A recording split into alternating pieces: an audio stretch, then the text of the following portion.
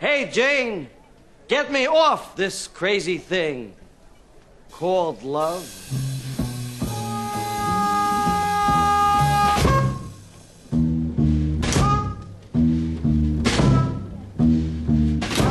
Hello, all gender fluid beings, and welcome to the final episode of season 1 of Love on the Brain.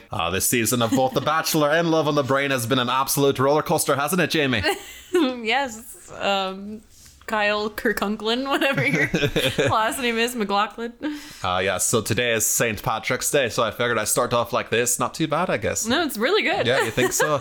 We're pretty Irish, if you didn't know out there. We are. I'm actually downloading, but the internet is slow. My 23andMe, because I want to get exact percentages. I actually know my password for the Wi-Fi now, believe it or not. Oh, you do? Yeah, I do. But Kyle is a Irish name, that's for sure. And I don't know if any of the Jamie? Bachelor... I would say Rachael Kirkconnell. That sounds pretty Irish, that's doesn't pretty it? Irish. You called her Kirkconnell last week. That wasn't the right spelling. The pronunciation. Yeah, some people have been saying Kirkconnell. Others have been saying Kirkconnell. It's just... Yeah, well, final episode of The Bachelor and Love on the Brain Season 1. We've seen, love, rejection, happiness, sadness, anger, many other feelings, racism. And some racism. We'd have some funny discussion, I think Season 2 of Love on the Brain will start very next week. We're not going to take even any time off since we had a break last week, and that will be non-Bachelor centric. So if you want to stick around for that, that'd be great. Yeah. So anything come up yet? I remember when I was... We're 41.7%. This is our biggest percentage. They put British and Irish together. Okay, so UK. Remember Mom saying that we were Welsh? Yes. That never came up in Yeah, the report. maybe but I'm Welsh and you're not.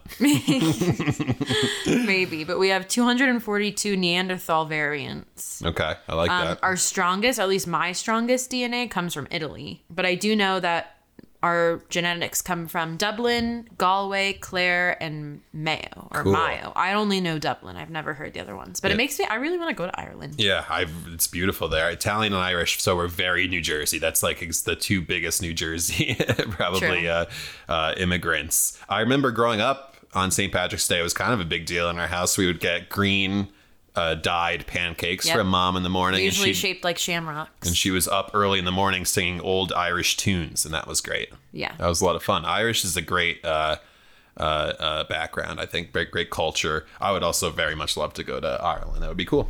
It is fun to celebrate. I remember it was a big celebration thing in college. Obviously, any reason to celebrate. Yeah.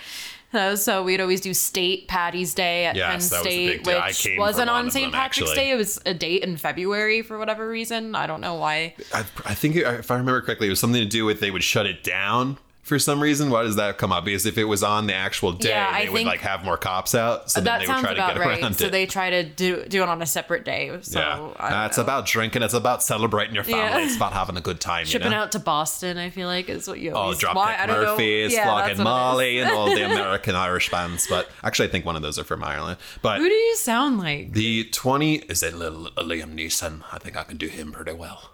No, you sound you sound like a very leprechaun-y version. Yeah, it's true. But maybe because I just watched this show, Normal People. Normal People, yeah, where we fuck, but we can't do anything else. It's a really depressing show. Well, I thought it was beautiful. It was interesting because it's like, and this has probably happened where there's not much in common that I have with someone, and then you start having sex, and the sex is amazing. Yeah. So and I feel like that was kind of the thing with their show too, and that's kind of telling you that that's okay once in a while. You talked about that last week. Yeah, it's happened before, but then you'd have to. Unfortunately, there becomes more expectations outside of it, and then that's where things start to go wrong, as you saw in Normal People.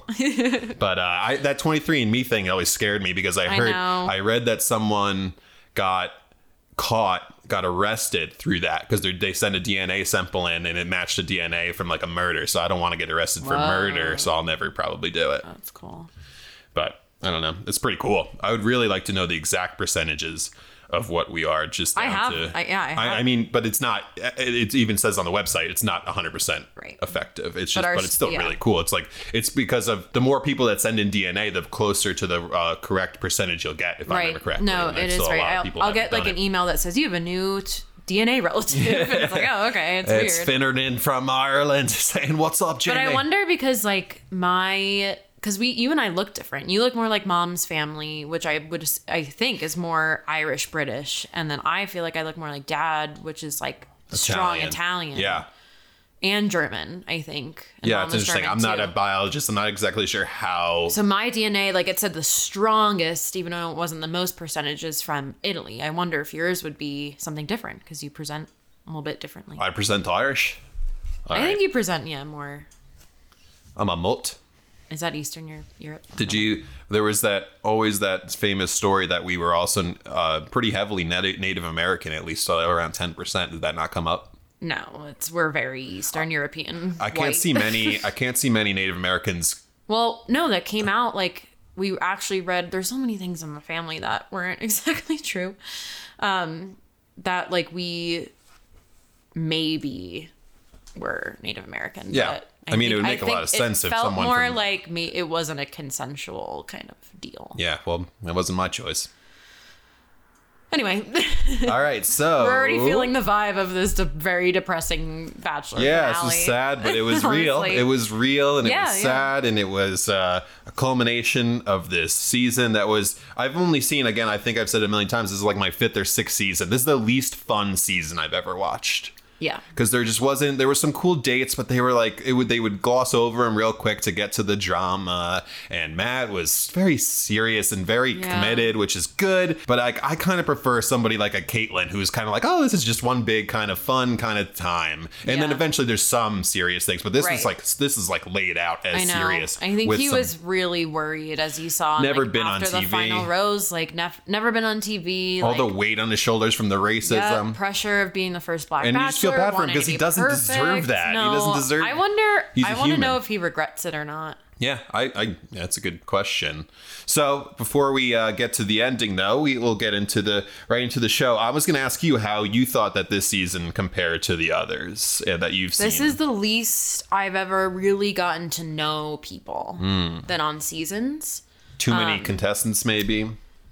I think they just focus so much. Like they spent a whole episode on Sarah, and she was gone within like a week. Like she got so much screen time, and we found out about her family and backstory really quick, and then she was gone. I can't get enough of her though on Instagram. She's one of the most beautiful women I've ever seen in my unfollowed her entire life. actually I couldn't because she was help a it. little bit unbearable for me. Yeah, that makes sense. It's just, I get why there was a episode dedicated to her though. Because she's just stunning. I wonder if she'll be on Paradise. I know.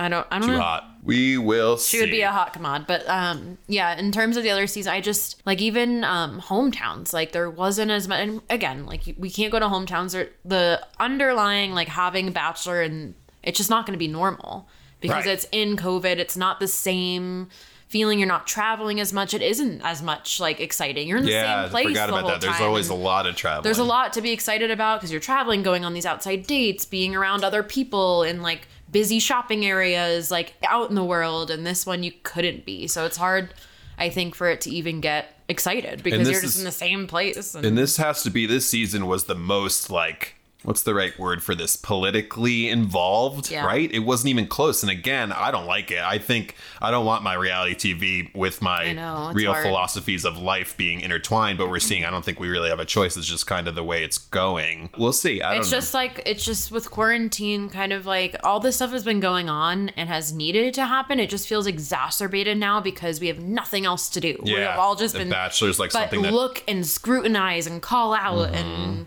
just that's all we have. Calling out ourselves, basically what we're doing, projecting. That's why, Matt is looking for a therapist. And, you know, are you? Yeah, I can't. He's your child family therapist, so you wouldn't fit under your umbrella. I think he needs a Black therapist, and there's plenty of them out there that can help him. Yeah, I'm sure he'll be okay. Listen, Matt, he's America's sweetheart in a lot of ways right now. I think he'll be fine. And this is, like you said, I think he did grow in some positive ways. That's what I was going to say. I think at the most, like all that he went through with like processing through his dad and like even coming to the terms of like, am I ready for a proposal? And what does that feel like? And talking to his family and how, you know, he's never really introduced a girlfriend, and he overcame like a lot of new personal obstacles. So I can't see him regretting it. It probably, you know, just wasn't what anybody Yeah, expected. he was like, It's I didn't just ask for any of disappointing. this. Yeah, it's just disappointing. You know, I always think of the first time you realize you're going on The Bachelor, you're with your buddies or whatever.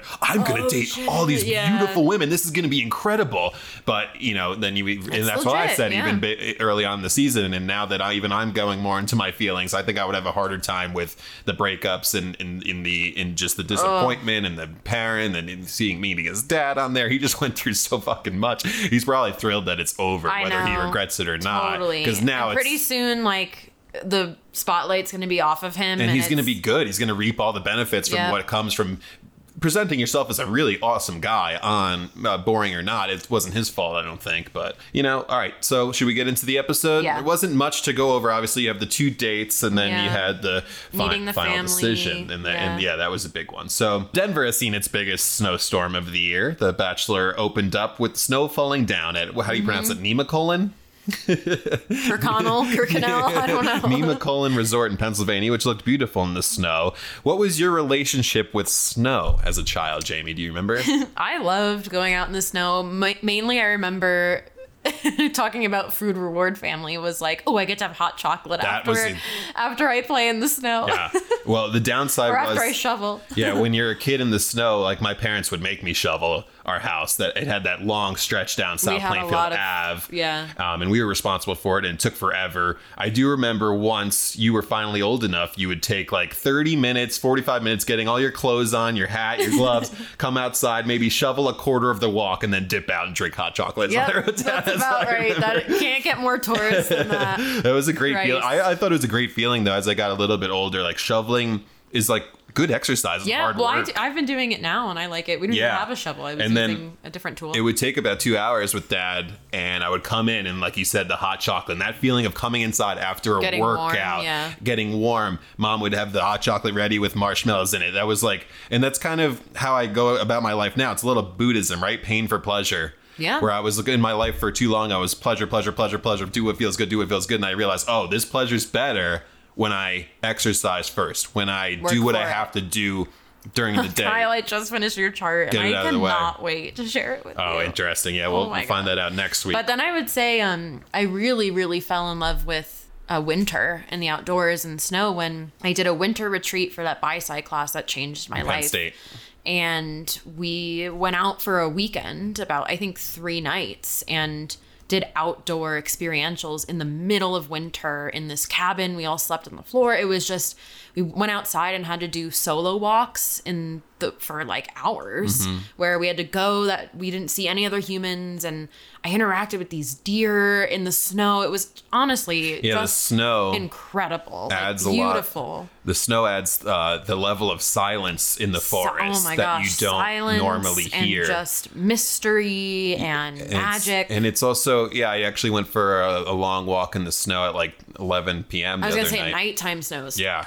It was no one's around, and it's so quiet and peaceful, and untouched snow is an amazing thing. Yep. And to get into touch with your thoughts and your feelings, it was really cool. But the real win growing up, what I've mentioned many times, and my close friends all grew up so close together. So we didn't have to drive, and we meet up during the snow day.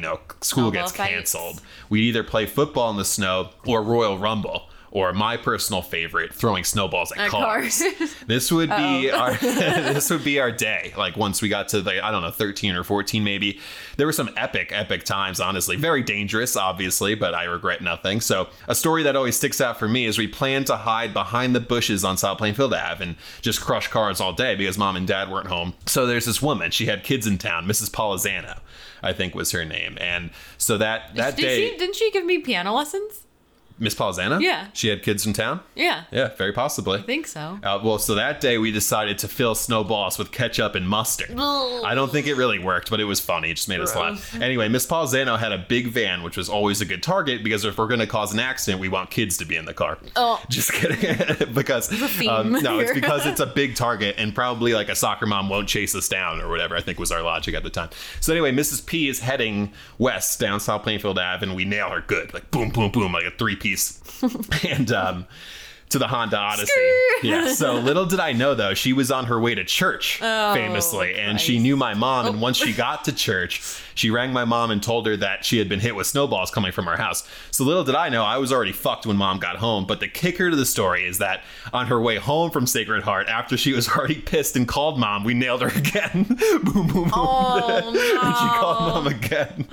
And so it was like twice in an hour, and mom got home and I was grounded for a while. And this one I understand, it's pretty dangerous looking back, but we never really stopped. We had been chased once by a fucking crazy blonde dude in a red pickup, and I think we stopped targeting pickups after that. It was a blast running, though. That's where I get my adrenaline, is running away from cops and things like that. Well, that reminds me, like, I guess it was in high school, like, shout out to Nicole Phillips and Becky Eustace. We would have snow days and just stay up all night, go out in the snow, sneak out, do a little smoky smoke usually. And then I would have snowball fights, like my friends versus Joe K and his friends, and like Steve Lanza. I remember a famous, I don't know, you were there definitely. It was at the best snowball fight I was ever in was at the Quails house. It was, I don't think you were I was so young. You were so young. It was 30, 40 kids, so my memory corrects. I remember their backyard being pretty epic. And it was like, you can go anywhere around the house, and I just remember that special time. But interesting. I also remember the last time about hitting cars with snowballs. There was a time where we were at Fulty's house, shout out to Fulty, and the cops, doing our shout they stopped. And the people got hit. They stopped. We ran like under this bridge. We had the whole plan formulated. Ran back to Fulty's house. Said, Miss Fulton, we need to go home now. So she drives us home. As we go home, we pass the cops, and I waved to them. 13-year-old me. That was like, you couldn't get any better. I felt like such a gangster. And, just so many countless memories of just doing stupid shit like that. Luckily, no one ever got hurt, as far as we know. But I wouldn't recommend it. I've always pictured it happening to me now. Like a bunch of kids like nailing my Mercury. I know what I would do. I would get out and chase them, but then it would turn into a snowball fight, and then I end up joining them, and then I get to relive my childhood memories again and maybe get arrested. But yeah, I regret nothing. Kids today are either on TikTok or shooting up schools, so there's no good old-fashioned mischievous fun anymore. It's either too light or too heavy. So anyway, back to the show. Matt opened up by saying he's all in on both of them. So I'm thinking at this point, Michelle is very much alive, but he definitely start to see the stress is wearing heavily on his face. Like all of a sudden I'm realizing, like I have to propose to somebody soon. Yeah, and there's a lot going on. This process is weird. I noticed the first thing he said about Rachel, when they were doing their little video kind of segments, first thing he said, I'm really attracted to her. Yes. And I think I wrote down both of his reasons for each one. Yeah, and what was Michelle's first? Michelle was, she's so loyal, smart, understanding, patient, and kind. And then Rachel's hot. Rachel was really attracted to her. She pushes me to be open and vulnerable, parts of me that I've run from in the past. That's cool. We can break down all sorts of nuance in what you want in a partner, but sometimes the ugly truth is biologically we want a symmetrical face and a nice body. I mean, she's so beautiful. She's like, so pretty. Watching her on After the Rose, I literally couldn't stop looking at her. Yeah, I was just like, I get it. And, there's nothing wrong with that. We're biological beings. We're animals, as we say. And sometimes, that's what we want. Depending on what time of place I've been in my life, that's absolutely what I would have chosen. It's hard to turn that down. Yeah, a lot of times. So anyway, we're first taken to what looks like a Rod Stewart lookalike contest. Rod Stewart and Celine Dion. Yeah, that's perfect. So yeah, Celine Stewart. Patty. It's Patty. Great woman. I'm sorry if I'm disparaging your looks. Hopefully you don't. I totally thought she was going to be tough as nails, and meanwhile she's the opposite. She is a sensitive Sally. Yeah, his brother was there too, obviously very thrilled to be there. Scorpio John. That's his name on Instagram. Oh, no, okay. John the Scorpio. Yeah, that's And I could not show you a more Scorpio person. Interesting. Why? Just the way he was, Is that just subdued? What did he say? There was something, he's intense. He barely cracked a smile. He's intense, and he was like, I'm going to ask the hard questions. I don't think he wanted to be there. Do you think he wanted to be there? I think it was, just like Matt, it's uncomfortable. Like, what is this? Like, we've never done this before. I tried to picture like you on the show and meeting the hometowns and what I would be like as like meeting the brother. Like as a contestant, I'd be so much different than the brother. I would just be your stage. I would just want to be a character. Yeah, I would be like, I'm gonna say what's as funny as things that I can say here, while also being deep and kind of open and honest. Sure. But yeah, so we're meeting his mom for the first time since episode 1. I believe we haven't really seen her since then. And she's there to meet the final 2 ladies. And first, Michelle strolls in. And I wrote down 3 seconds it took for mom before she could keep it together. Yeah, it was sweet. Mom cries quickly. So cute. Yeah, it's like, I need a hanky. I'm going to cry. That's what she said. Yeah. We love a good hanky. Michelle and the brother have a little talk about past relationships. Mm-hmm. Nothing of too much of substance, if I really. Except that, I liked how he was pretty intense. He said, like, I'm looking for a vibe, which is, again, another Scorpio thing. Like, I have to feel it, not just, like, see it. Okay. And I'm going to keep it real, which is such a thing. And then... Yeah. You did. So yeah, he asked both of them like what qualities specifically, which I love that because as your family, you know that person. Mm-hmm. That's a good question to assess. How well do they know my brother? Again, it felt like he was delivering lines to me. Like the production gave him these questions. So I would like to know. Or maybe he was nervous and just wanted to keep it really practical. Very but probable. I thought the biggest thing from Michelle was like her last relationship ended in January, and they're shooting in like November, December, probably was what I was thinking. Probably, yeah, later. Which I guess actually now that I think about it, yeah, it's not far in advance, but that's probably what she said. It should have ended earlier. Yeah, and it was unhealthy, so that's probably what they were alluding to with her hometown. But yeah, but he gets good vibes from her, and then Mom and Michelle talk. Yeah, they go for a talk, and Mom opens up about Matt gravitating towards big families again, how it was a blessing and just sad, really. I mean, her life as a woman in the 1800s must have been so fucking hard, to see. Well, even to take it serious, to see. Like, there's still so much work to be done, but to see what her life was and to see the way women live today, it's got to be kind of like, fuck, maybe 30, 40 more years in the future, I would have been. I'm thinking about it too, and I think there is quite an age difference because Bree's mom was really young when she had her, but like my age. It just feels like this end of marriage and whatever went down between dad and mom was really a huge point of trauma for this family. It's like still like the boys are like 28 and 26 now, and it's just still this really huge wound. Yeah, I think it was really intense for them, and like you see Bree's mom who's like moved on and like feels empowered, and I think this mom still is dealing with whatever happened. And like that's her whole life. She obviously hasn't, she doesn't married again or anything. No. So then you give up this romantic idea to raise 2 kids, and she did a great job, what it feels like. But that's hard, sacrificing your whole life. I know Bree's mom did it too, but you got to find some place for yourself too. And then it all comes down to the way you were raised and the times that you were growing up. And it's just the thought that came up to me was like, man, I wish I had another chance at life. And that's a very tragic kind of thing. I think that's, I always talk about like our Saturn returns. We have quarter life crisis, you have midlife crisis. I think when you have that midlife crisis, which is your second Saturn return in astrology speak,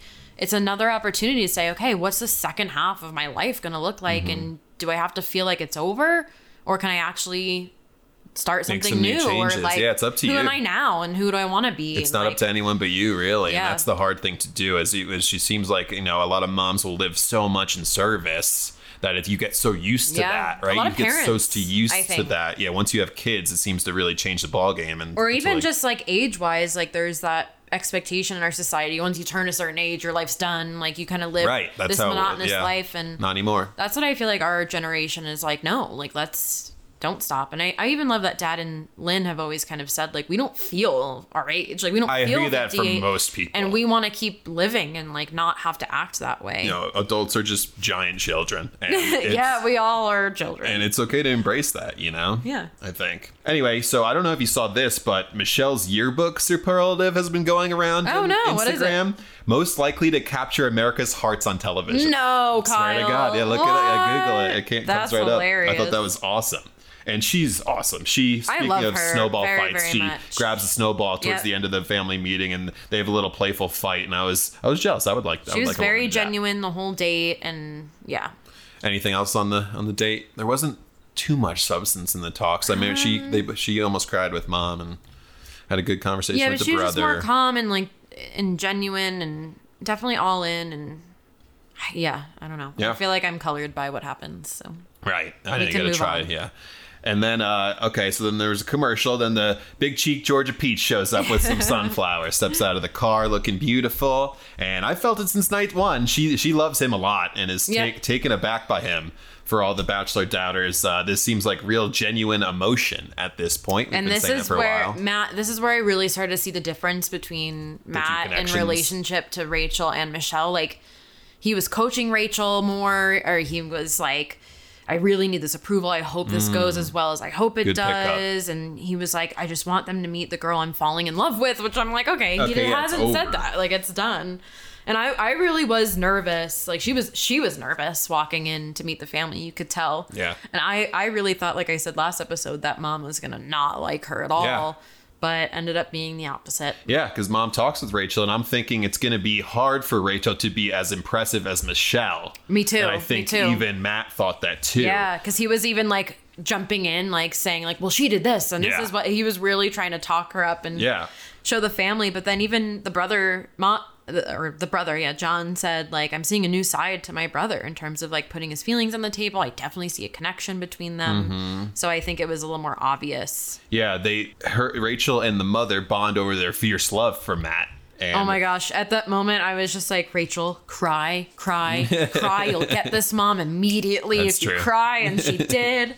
Brought the Lord in. She said God is answering her prayers, so we'll see if God is real by the end of this episode, I guess.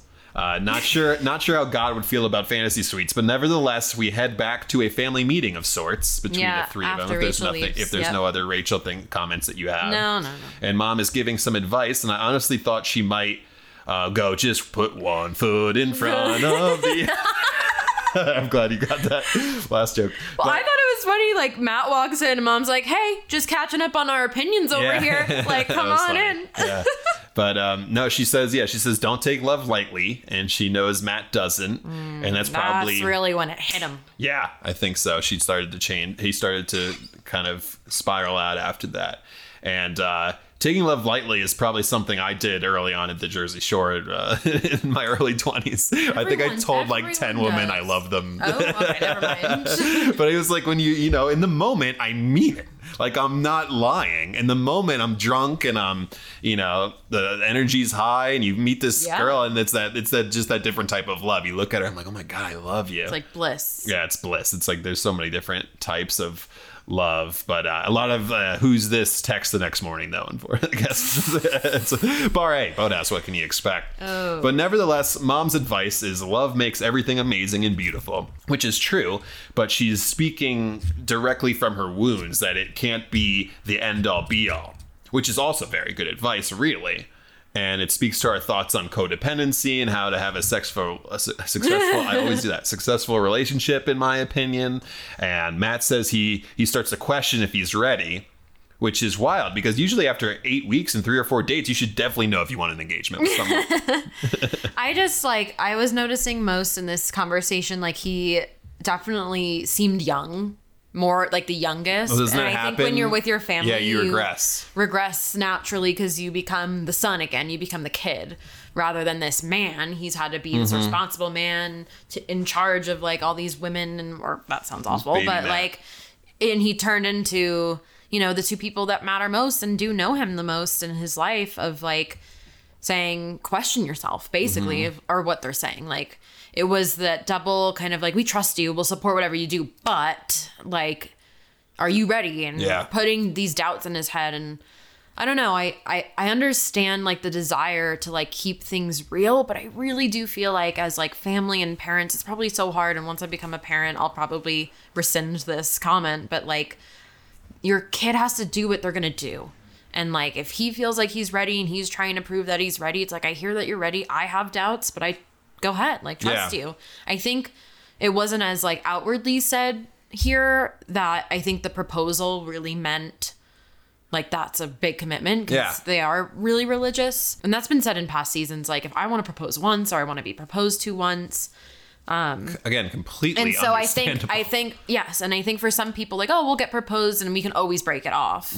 Whereas like for Matt, I think it felt more like, I know this is, if I propose, like, that's it. And I think it worked out for the best, personally. Yeah, like, I know Matt, like, I've always been about supporting, like, why isn't anybody just not proposed at the end? Like, why isn't anybody just said, like, I want to be with you, but I'm not ready to get married? Production we saw it from Chris Harrison. Yeah. Shit. So which comes up. So next.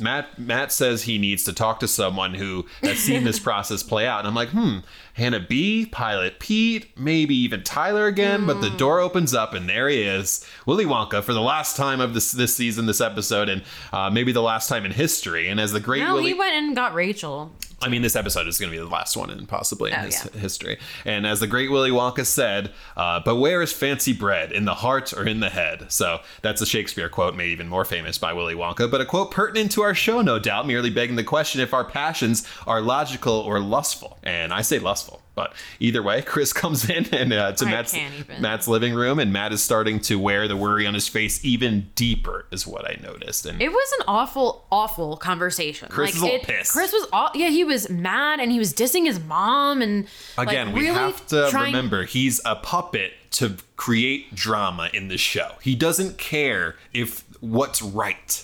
We have to keep telling ourselves this. And this is why he needs to be gone. Yeah, I guess so. There's a lot of reasons why. I don't think this is the one. Neil fucking Lane gave better advice and support to Matt than he did. And I'm saying, even from a psychological perspective, which Chris is obviously not coming from, or the show is not coming from at all. He's Matt's therapist. If you want, and if he's giving counsel, if you want somebody to I don't know, if you want them to feel more comfortable, you have to validate their fear. This is all part of a relationship. And so the more you're fuck your family and what they've said, and what about the Matt that started this, and that's not what a greeting card sounds like all this bullshit, you're creating more of a dissonance in Matt, and that's going to create more drama, more confusion. Oh, okay. That's the whole fucking thing. That's literally what you're passing. You just completely described exactly what Chris wanted to do, what production wanted Chris to do. Well, I'm mad about it. Part of the problem why people are taking this Bachelor thing like they're our fathers and the girls are representatives of this society, and it's not. It's not what the production wants. I think people are,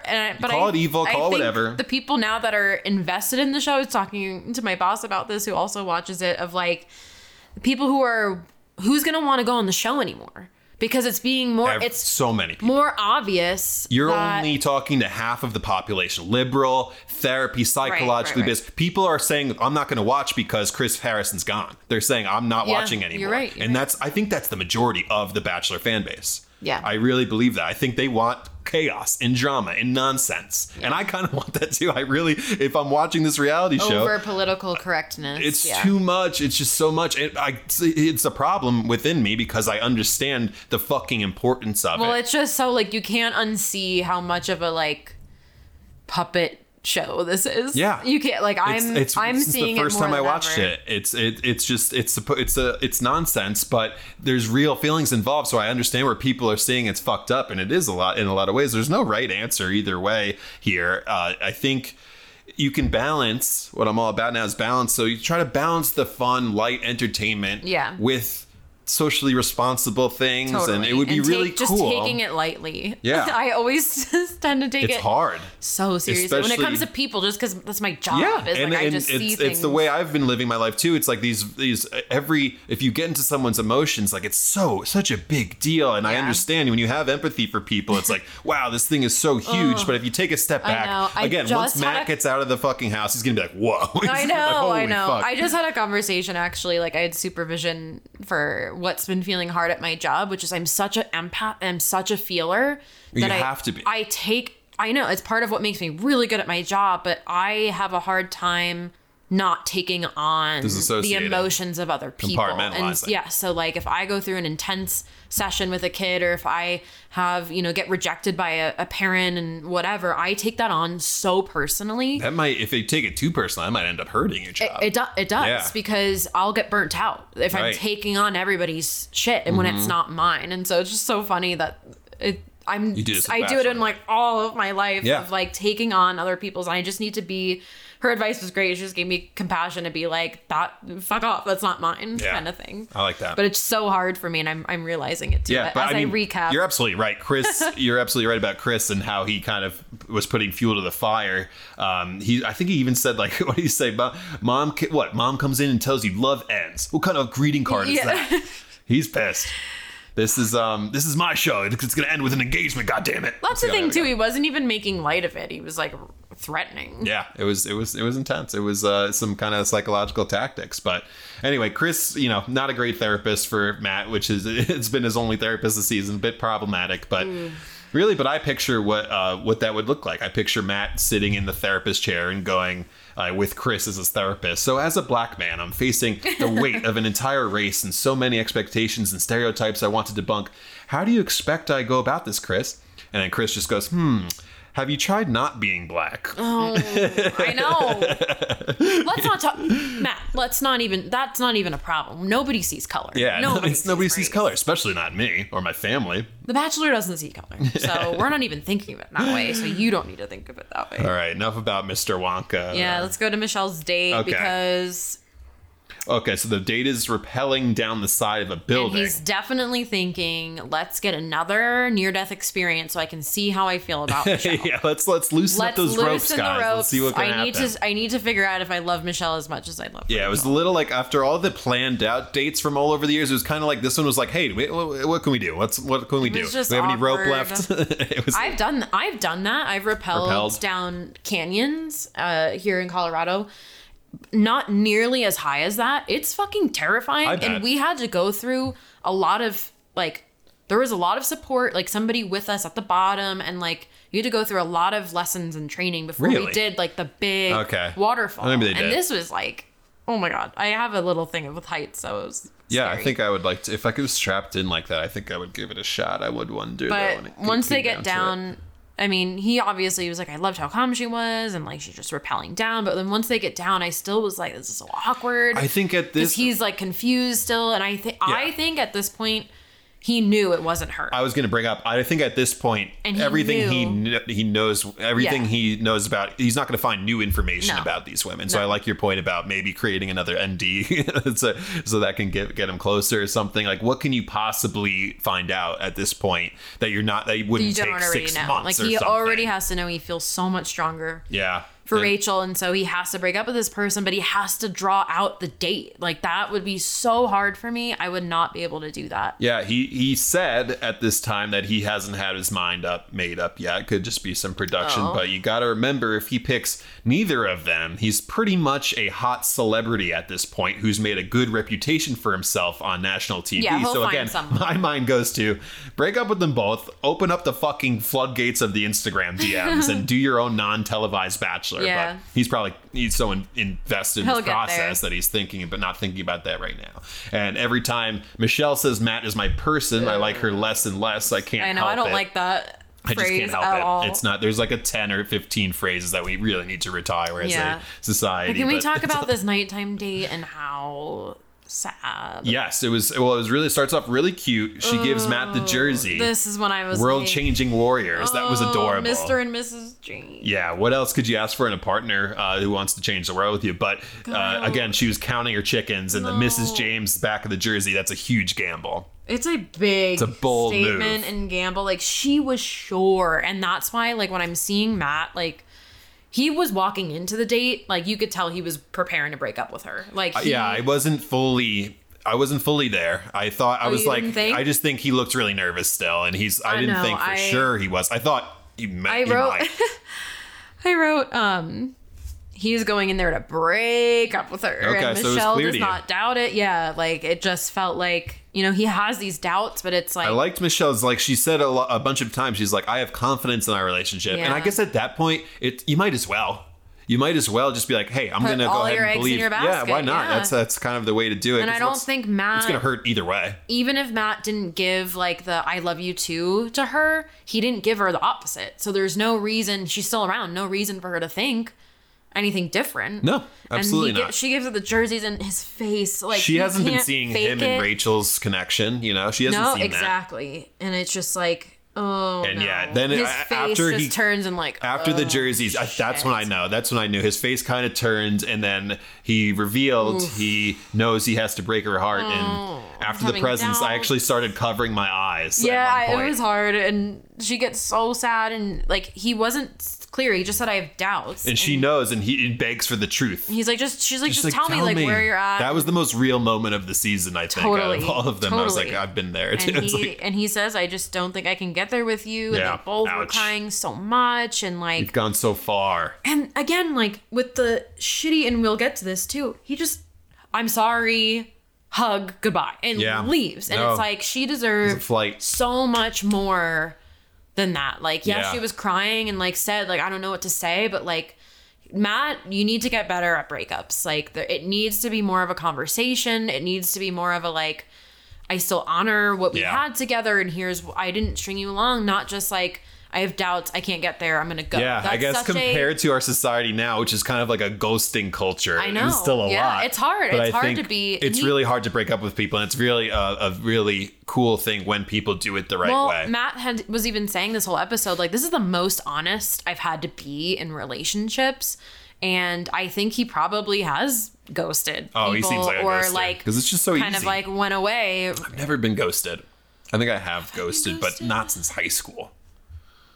I was ghosted in college, and that felt like shit. Yeah, I can't imagine that feels good at all. Like, it just felt like shit. Yeah, just off the fucking. But I mean, we talk about this all the time. Breakups on TV. God, it's so difficult. I would never want my breakups to be aired. No, I've been through so many breakups are so hard. They're so difficult. It's so revealing, and so like it's impossible to hide. So you're on this position, and I would not want cameras to be there. And this is the moment that we've been seeing thrown out there of Matt going outside talking to Chris, you know. Yes, finally we get there. Then this is what it is. Like, and he even said, like, how do I tell Rachel I just sent Michelle home and let's get married? Like, I don't feel that. Yeah. You know? Like, I'm doubting this whole thing, and this is No, it makes sense too. It was a good job by production hiding what that scene would be about. I thought it would be either a talk with dad or the talk with mom So after, messy. but it was after the breakup, which was pretty amazing. I mean, again, when you get into relationships, it's that song that always comes up for me is "Love is a Battlefield" by Pat Benatar. You kind of know, like you might get fucked over. You might put your full heart into this thing, and it's gonna relationships if you only want, work or they don't. Like, if you want a good relationship, you have to be willing to get your heart broken, right? Otherwise, it's going to be too reserved the whole time. And as these connections have gone along, he seemed to really, really care about Michelle. I really think there's a chance even in the future that they even reconnect, because they do have a lot in common. She's so sweet and cool, and I think she's just a singularly like amazing person that you can't deny. Yeah. How awesome it would be to be with her, but I don't think they have a connection. I think they had a connection, just maybe not a huge one. Yeah. It's not like I see him and Rachel's connection jumping off the screen. I think they do. We don't see anybody's freaking connection in this season at all. So like, maybe there was no so many connections. more like intimate, emotional moments in other seasons. I'm thinking of like Ari's and even Pilot Pete's and like Ben's. Like, it was so much. Have you seen, like, I know that more. these Bachelor contestants are like kind of tapped into this society kind of culture change thing. Have you seen Hannah Ann's Instagram? I've unfollowed her. She's great though. She's like cooking. This is like smiles on her face every single day. It's awesome. That's who she is. She's being real. I don't what? Yes, that's who she is. That's who she is. Okay, well then I don't like that. You don't like a bubbly, nice girl who's just sweet. Everyone shut up. This is a Bachelor. Oh, I'm so on the opposite It looks side. so fake to me. She just smiles and going on these vacations. And that's who you watch Pilot Pete season. That's who she was. Taking her bronzed pictures of herself and her sister. And she doesn't care what people think. She's just being real and being honest. And I like that a lot. We need some of that in the Bachelor life, I think. Being yourself, as opposed to these people who knows what they if Rachel's racist really or not. I don't trust anybody's real fucking opinions anymore. They're not politicians. I just don't understand. And even that's the terrible example. Yeah, even though it should be a good example, because those are the people we should be looking for. And then fucking, you know, they're all actors too. It's so true.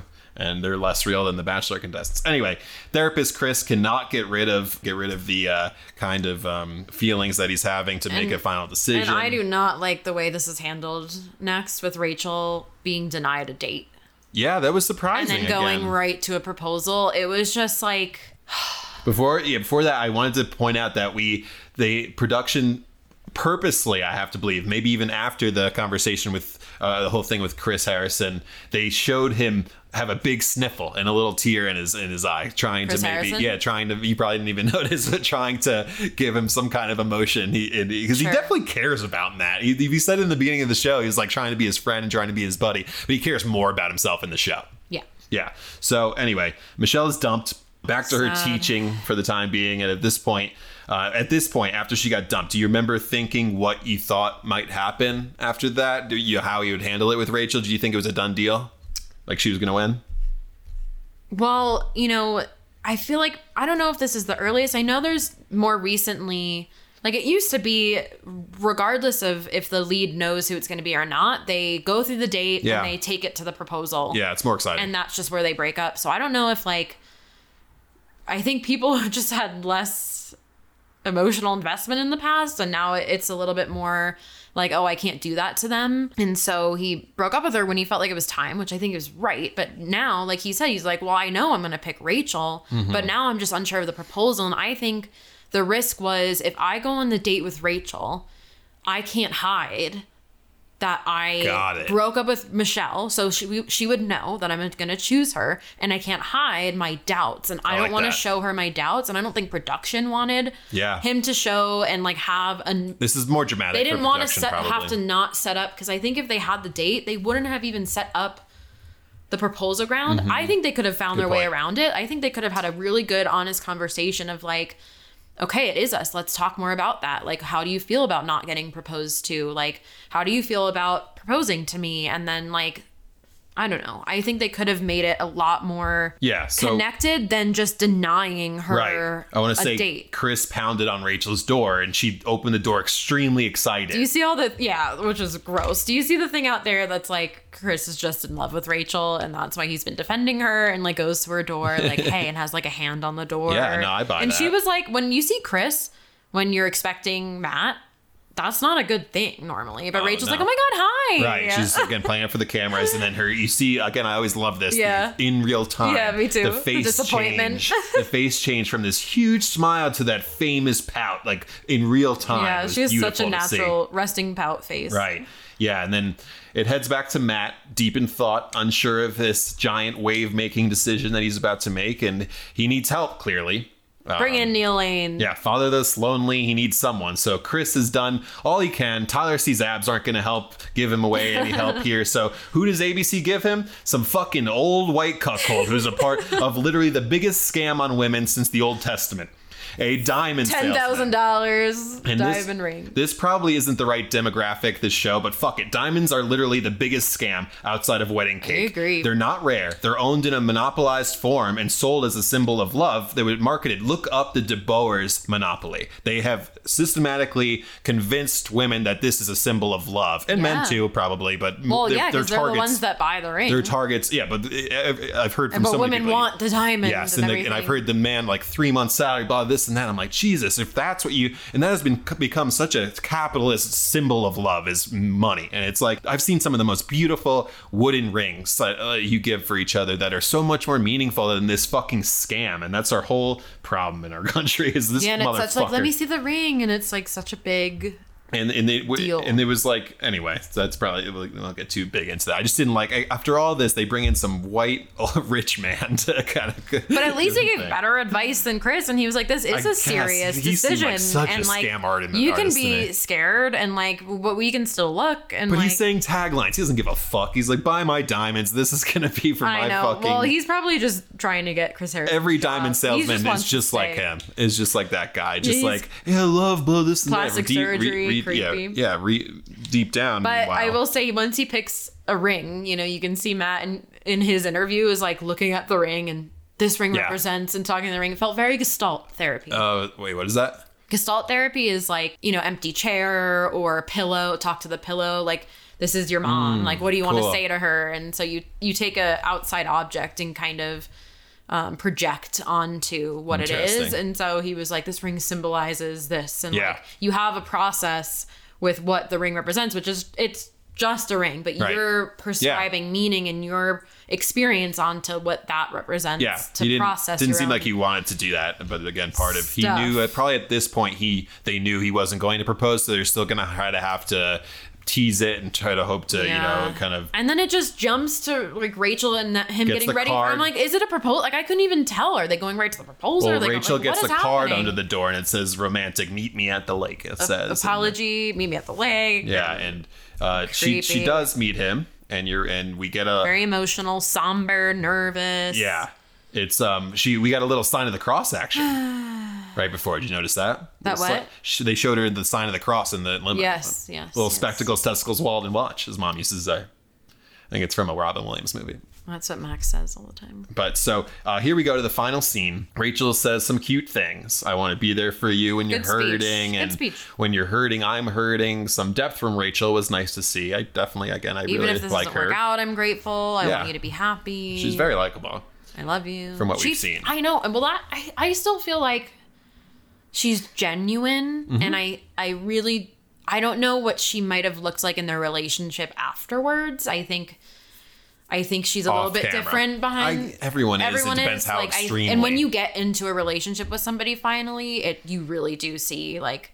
Yeah, they haven't. Again, this is why I don't think it's a good. This isn't a good full journey to pick someone, because the way you see people really show up is like, I don't know, after you've hung out all weekend, Sunday morning, makeup's all gone, and you get into a fight. You get that once. You get that once before you propose. And it's and then after you have sleep together for the first time, whether you have intercourse or not, it's going to be like, you're going to be heightened. And then Matt, he said similar things he said to Michelle.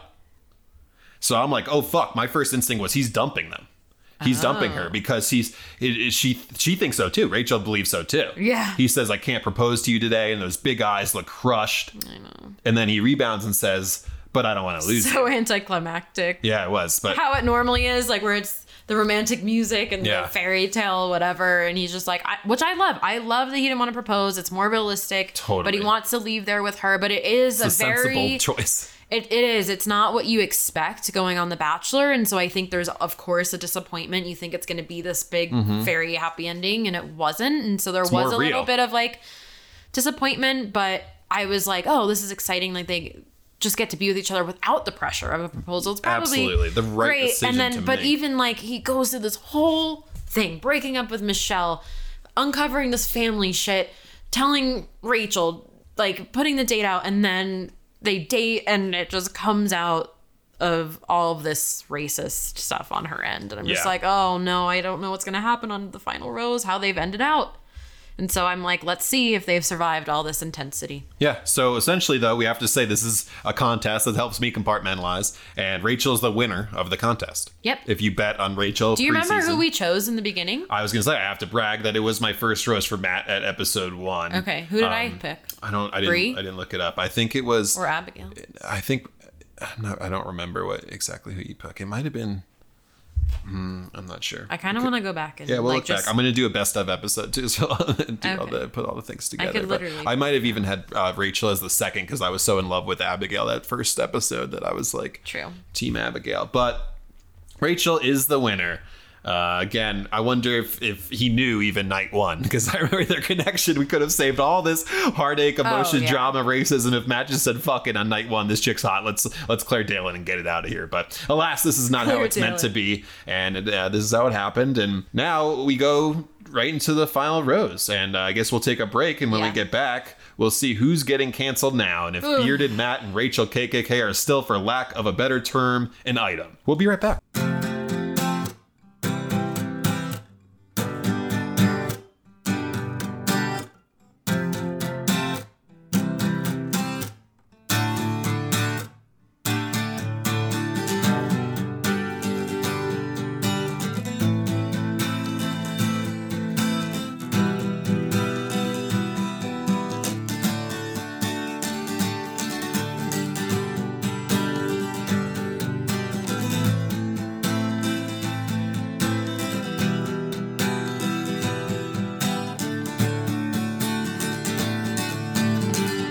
So, after the final rose, here we go. Emmanuel Acho.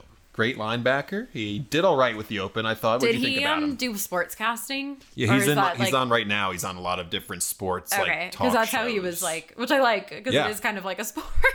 It is. Like, that's watching how I take it. It's a humans contest. do things, Yeah, absolutely. How did you feel about him otherwise? He's a good talker. I think I liked he opened it up right into, like, we have a lot to talk about. Like, there's a lot of racist, racism things we need to talk about. Yeah, it would have been and I loved, he said, if we can talk openly and honestly, we can take mutual steps towards healing and understanding. Yeah. I feel like his view on cancel culture and racism exactly what mine is pretty aligned with what you feel. And so I thought he was a great ambassador. We'll get into that for sure. I think it was a little weird having no crowd. They usually go like nuts when people come out, but probably easier for Emmanuel to get comfortable and for the people to open up maybe. Totally, I don't know how it works with people sharing their real feelings in a crowd. So we start with Michelle, who says she doesn't want to be here.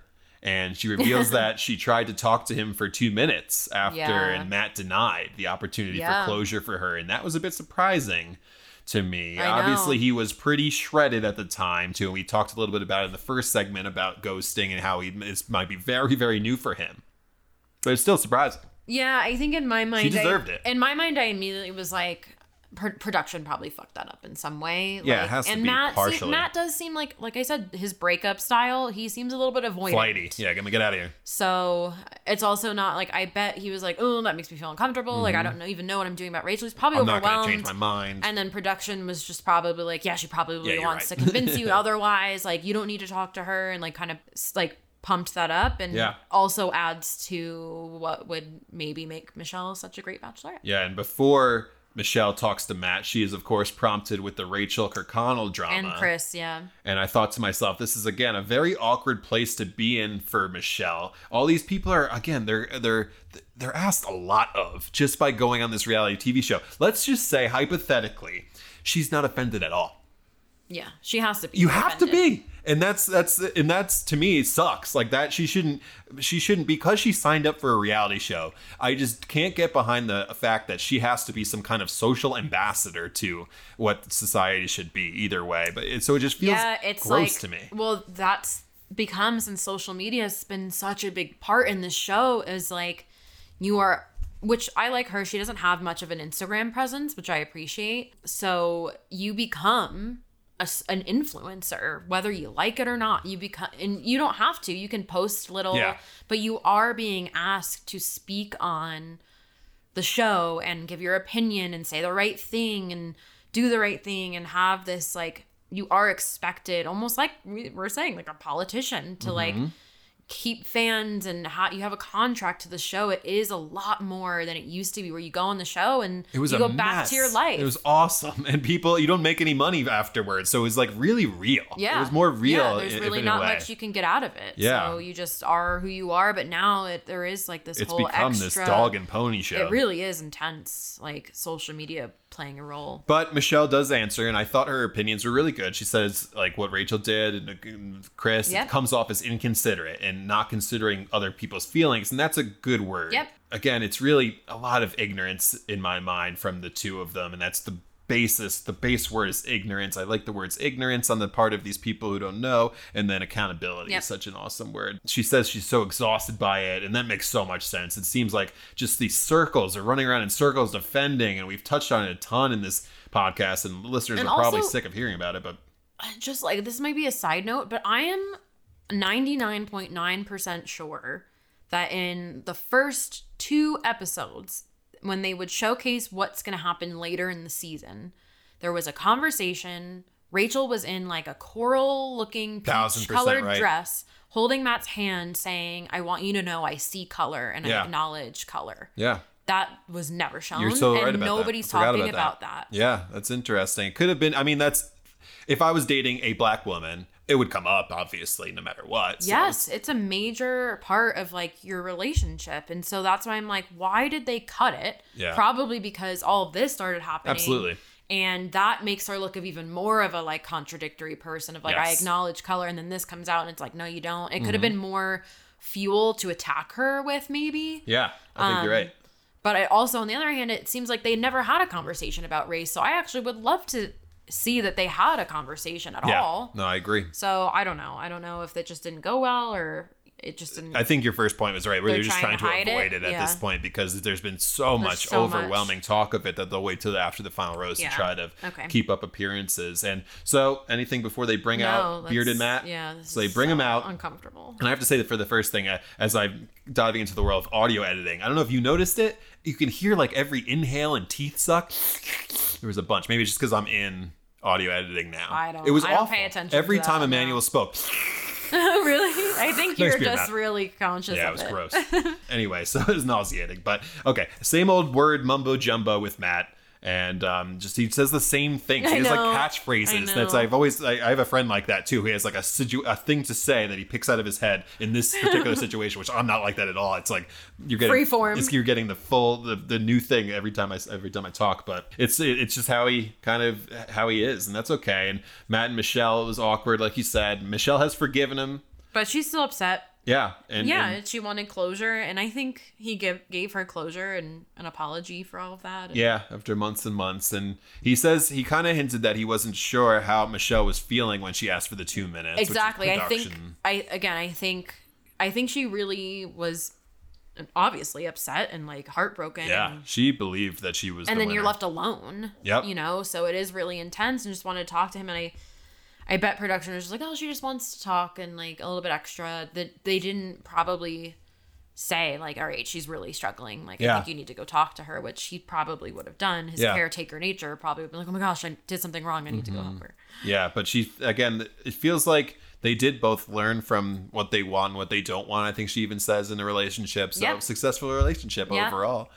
For them too. It just sucks anytime you have to obviously end like that. Then an interesting convo with Matt and Emmanuel about being conditioned to have to make other people be okay with their blackness. Yes, and that was a great line. That hit hard for me. Yeah, me too. That's the one that I wrote down from that whole conversation of like, as a black man, like our role is making people comfortable with our blackness. Totally. Matt saying like, I need to show that I'm not threatening like they might think I am, and that is so intense. That absolutely was when he said it like that. It was like, oh, that like I knew that, but the way he said it was perfect, and I think that like line, I'm not allowed to be myself because I might further this natural stereotype and bias that white people have against me. So you're like almost extra white or whatever, lack of a better term, extra trying to fit in. Yeah, like it makes sense why he's shown. It's hard to see his personality, and it's hard that he has these lines and he has these catchphrases. Like he's been conditioned to like appear and has this trouble with being perfect, like to appear and again, a certain way. Nobody wants to hear this. Life is really hard being a 29-year-old tall white man. It's hard. Life is hard. It's not easy. And the whole other level that these people have to deal with is just so big. And credit to just all men of color for this. Just really opened it up for me when he said that. But especially the ones that really take it upon themselves and put it on their shoulders like Matt and Emmanuel did in this. For trying to be the bridge between their peers and experiences and the ignorant white folk. It's just another level of Matt being impressive to me. And just seeing the things that you don't... The burden you can't recognize as a white man what these people are going through, or white woman, what these people are and then let's not only that, like you're on The Bachelor and you pick a white woman, but then you have to deal with this woman being accused as a racist, and it's like no matter how you feel about her, you can't be with her. There's no way. I don't know if that's true. Like, I mean, the pressure. It would be pressure-wise, really, he could totally really still hard. be with her. But like the pressure and like you're right, it would make we'll get to the breakup and harder. what that problem is. But and then Matt did say being vulnerable on national TV was very liberating. Yeah, and I like that. I would feel the same way. Yeah, I think that's what he got out of it the most. Yeah, and he says like again, as I've been more honest with myself, I can just feel an easier way of being and being on national TV. You know, unfortunately, he's not an editor, so he can't control everything that comes out. But they made him look pretty good, just boring more than anything else. But he's a great guy. And okay, so he says he loved Rachel because of her authenticity. And it seems like she was being genuine, and they've been through their relationship at this point, so I have to assume she was still a genuine person. But then it's revealed they had a little honeymoon kind of time together, basically, and they were allowed to date for a few weeks, and it was great, and all the things that come along with a new relationship. And then the Rachel rumors came out, and it seemed like she kind of denied them to Matt, which is I was surprised about, and Matt trusted her. Yeah, this is probably bullshit or whatever. And then eventually proof was given. Again, Rachel says she didn't even know. Like she would have taken it down if she knew, but she's so ignorant to it that, and I believe her. I totally believe her. Doesn't make it right, agree. But I believe that she was completely ignorant, and it was just like if I saw that on Instagram, I wouldn't think twice about it. How the fuck would I know it's an antebellum party and what that stands for and what all that is? So again, it's the balance of yes, you were ignorant. It's okay. Now take accountability. Right. That's what's important here in my opinion. And so the proof comes out and he couldn't trust her anymore. And that brings up one of my favorite quotes from my favorite philosopher, Nietzsche. And that is, I'm not mad that you lied to me. I'm mad that I can never trust you again. And that's the sitch here, I think. Matt's got a million Rachels open up to him right now. And Matt says he's in a relationship with his beard now. No, I just instead of Rachel. Yeah, so they're taking a step back from each other. He says at first, and like she needs to put in that work. And yeah, that's the favorite phrase recently, right? You need to do the work, do the work, do the work. What does that mean? I guess that means going to therapy and reading what the work books. I had somebody else ask me this yesterday, and what the work is, and again he alludes to this of like, it's not my emotional burden to bear, it's not my job. And a lot of Black people are coming out during this whole social movement saying like, it's not our fucking job to tell you what to do. That's another responsibility that shouldn't be ours. Yeah, it's your responsibility. Like Rachel is saying, she's educating herself. That's step one. Learn more stories, understand, like put yourself in the Black experience as much as you can, because you can't ever actually understand it. Close. But listen to Black voices, read books by Black authors, watch movies by Black artists, like get as much of the Black voice as you can. Yeah. And then with that information, you have to become an ally whenever you're needed. So especially Rachel, who's probably sitting at a table with comments by people who are downgrading racism or who are saying this shouldn't be a problem, it's her job. The work is putting her education into action and educating the white people around her and standing up for any racist remarks, like and any ignorance, is to now take on the responsibility of educating ignorant people around her, which she's doing with her Instagram platform. Yeah, and this isn't an easy thing for anyone. Kyle, I think a lot of people, this is why effort. I make fun of it, because a lot of people will say, I'm doing the work, and they're not fucking doing anything. Right. That's why, like, with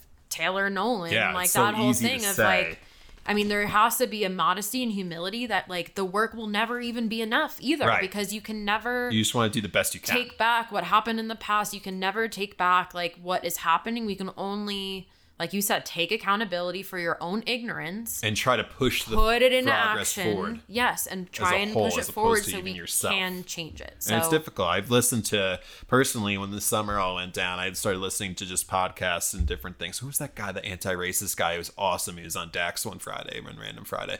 I forget who he was. X? Yeah, that's him. He was the best I've heard so far, and explaining to me what is racism and why and what needs to be done and what...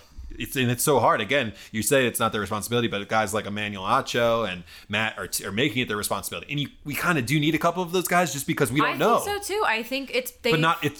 I want to just make it clear that it's not all Black people's responsibility. It's not any of their responsibility, but it's really cool. We do need a few of them to step up and to be able to bridge. And that's what's happening is, like, now that there's like this movement, George Floyd, like everything, not that it's so sad that it needed to happen again, as if it hasn't happened so many different times in our history, but the more we can give space for Black people to use their voice and we listen is how we learn. And so I think that's, it's their decision. If they want to come out and educate and whatever, and if they are educating, I'm going to listen to what they have to say. Yeah, me too. And it's fascinating. And all right. Anyway, that was a good discussion on it. And let's just go back to being a little plasticky. When Rachel comes out, I just have to say, Rachel comes out and she walks out in a red dress.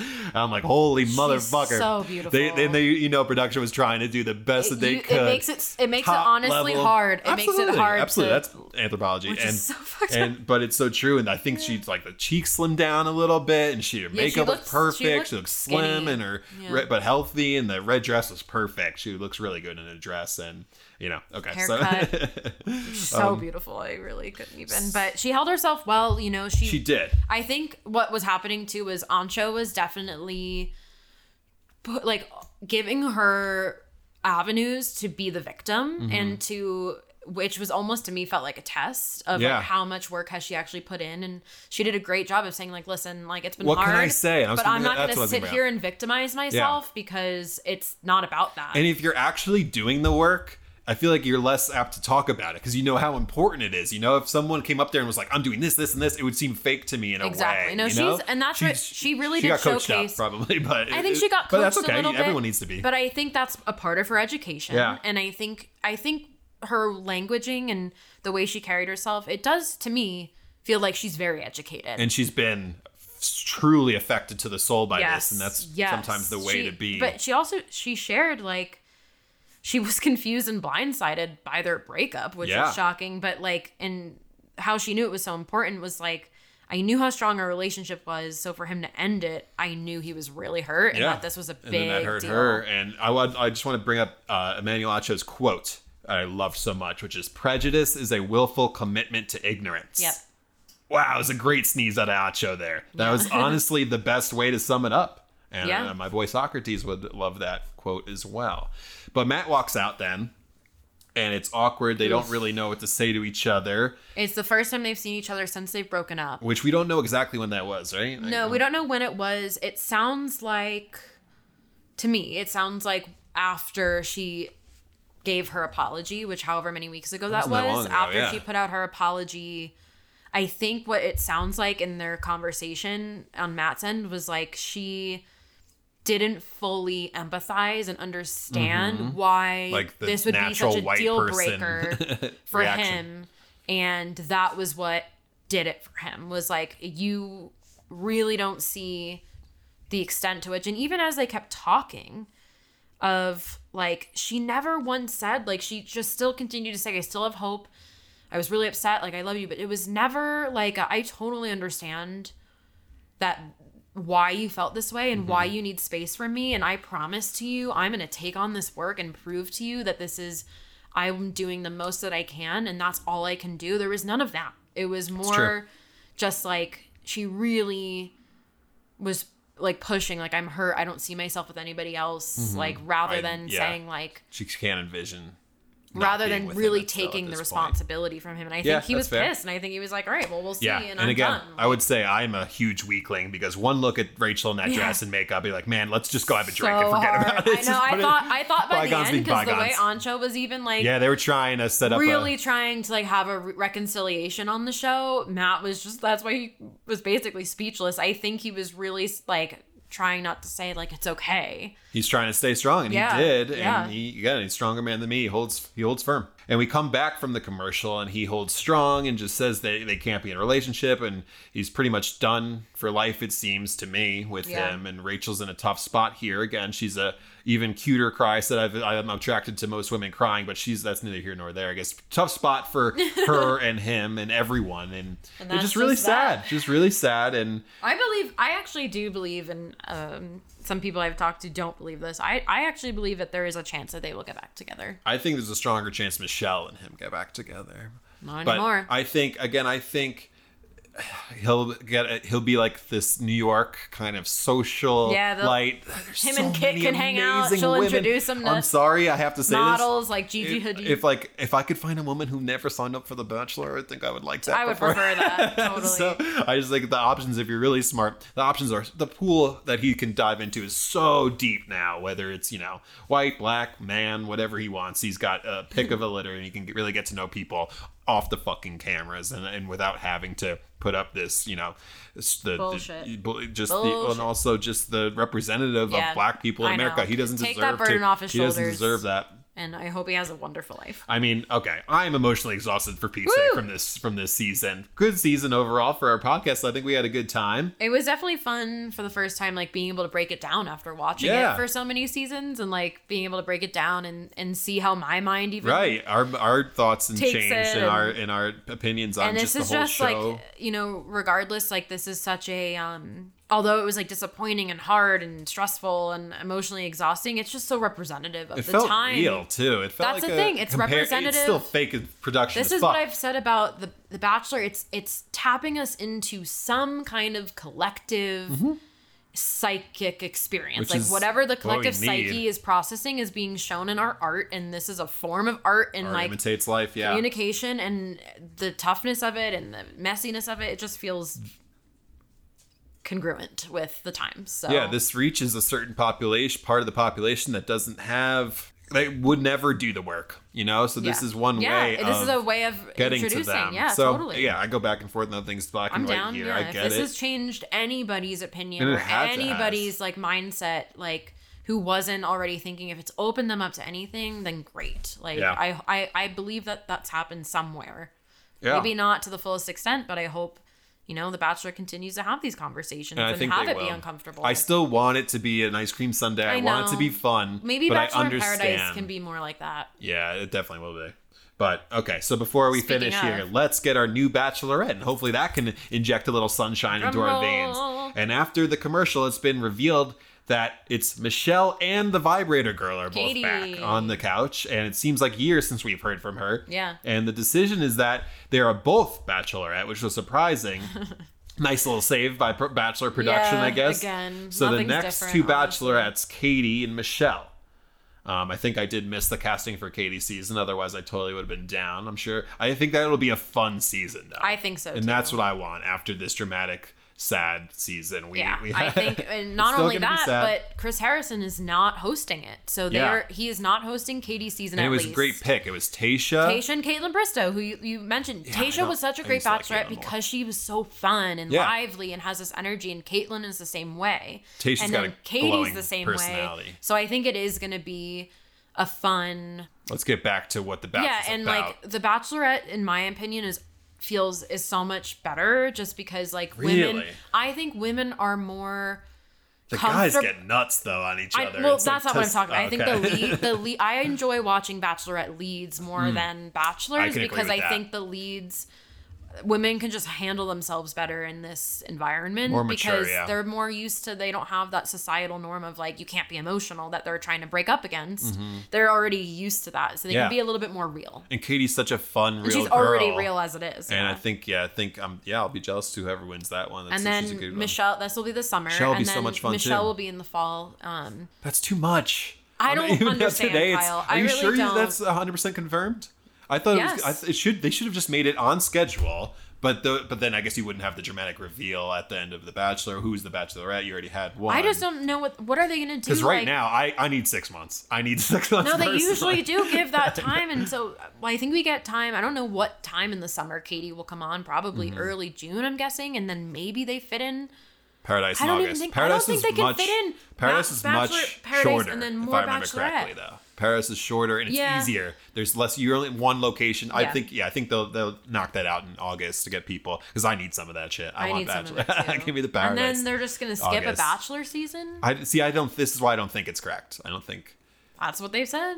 They've why come would out they and skip said a Katie Bachelor? summer, Michelle fall. So maybe fall of next year or summer of next year or something like that. I don't know. Yeah, I don't know. That's too much though. They need to do a little Dancing with the Stars in between. Ooh, I do like. I mean, Dancing with I don't the watch Stars. that, but it's just I watch that I'm just and so I cry. overwhelmed by this season. Again, also just as I'm diving so headfirst deep into it as we're breaking it down, I wanted to really do it right and pay attention. At the end, I'm like, by the last episode, so hard. I know. No, me too. I did not want to breath. pay attention at all. But I really, really enjoyed doing this podcast, and we're going to continue it. Yeah. So next week we're going to do our season 2 first episode. It's going to be Jamie, professional astrological reader, reading my birth chart. Yep. And so can you give us a little sneak peek of what? All right, yeah, how about let's do this. Maybe we'll touch on next episode. So a birth chart is exactly what? If you're talking to someone who has no idea about astrology. So birth chart, also known as a natal chart, is the planet's positioning and different astrological points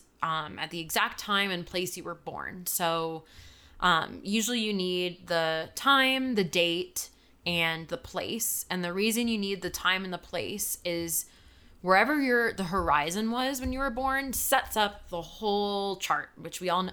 There's so much information, but it basically, everybody has different planets and different houses of their chart and different signs of their chart. Things. And each planet represents something different and each house represents something different. So when you have a planet and what it means in a certain sign in a house, and that sign represents something else, it creates you. Yeah. And all these, and then not only that, all these separate things form different mathematical angles to each other that also create a different energy, tension, different. There's just so much that we don't even know really. Right.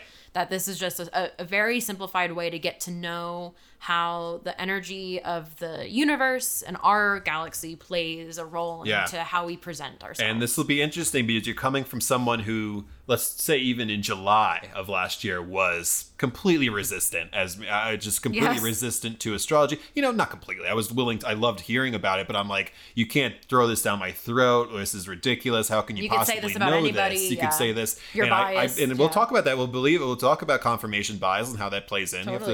You have to get to all of it. But recently in my life, as I've been just following the astrological calendar, and I've always said since day one I read about Geminis, I'm like, holy fuck, every single thing. You're a double and Gemini, and that's just the basis of what goes on in your birth chart. So in season 2 of Love in the Brain, it's going to be for everybody, not just Bachelor lovers. And it's going to be the same kind of things. Me and Jamie will talk about our upbringing, and we'll have guests on and hopefully talk about their relationship with love and relationships and the psychology behind our actions, and then sometimes some moon in the stars kind of entangled in. How does that feel, Jamie? Let's do it. All right, so any last words on this excruciating season?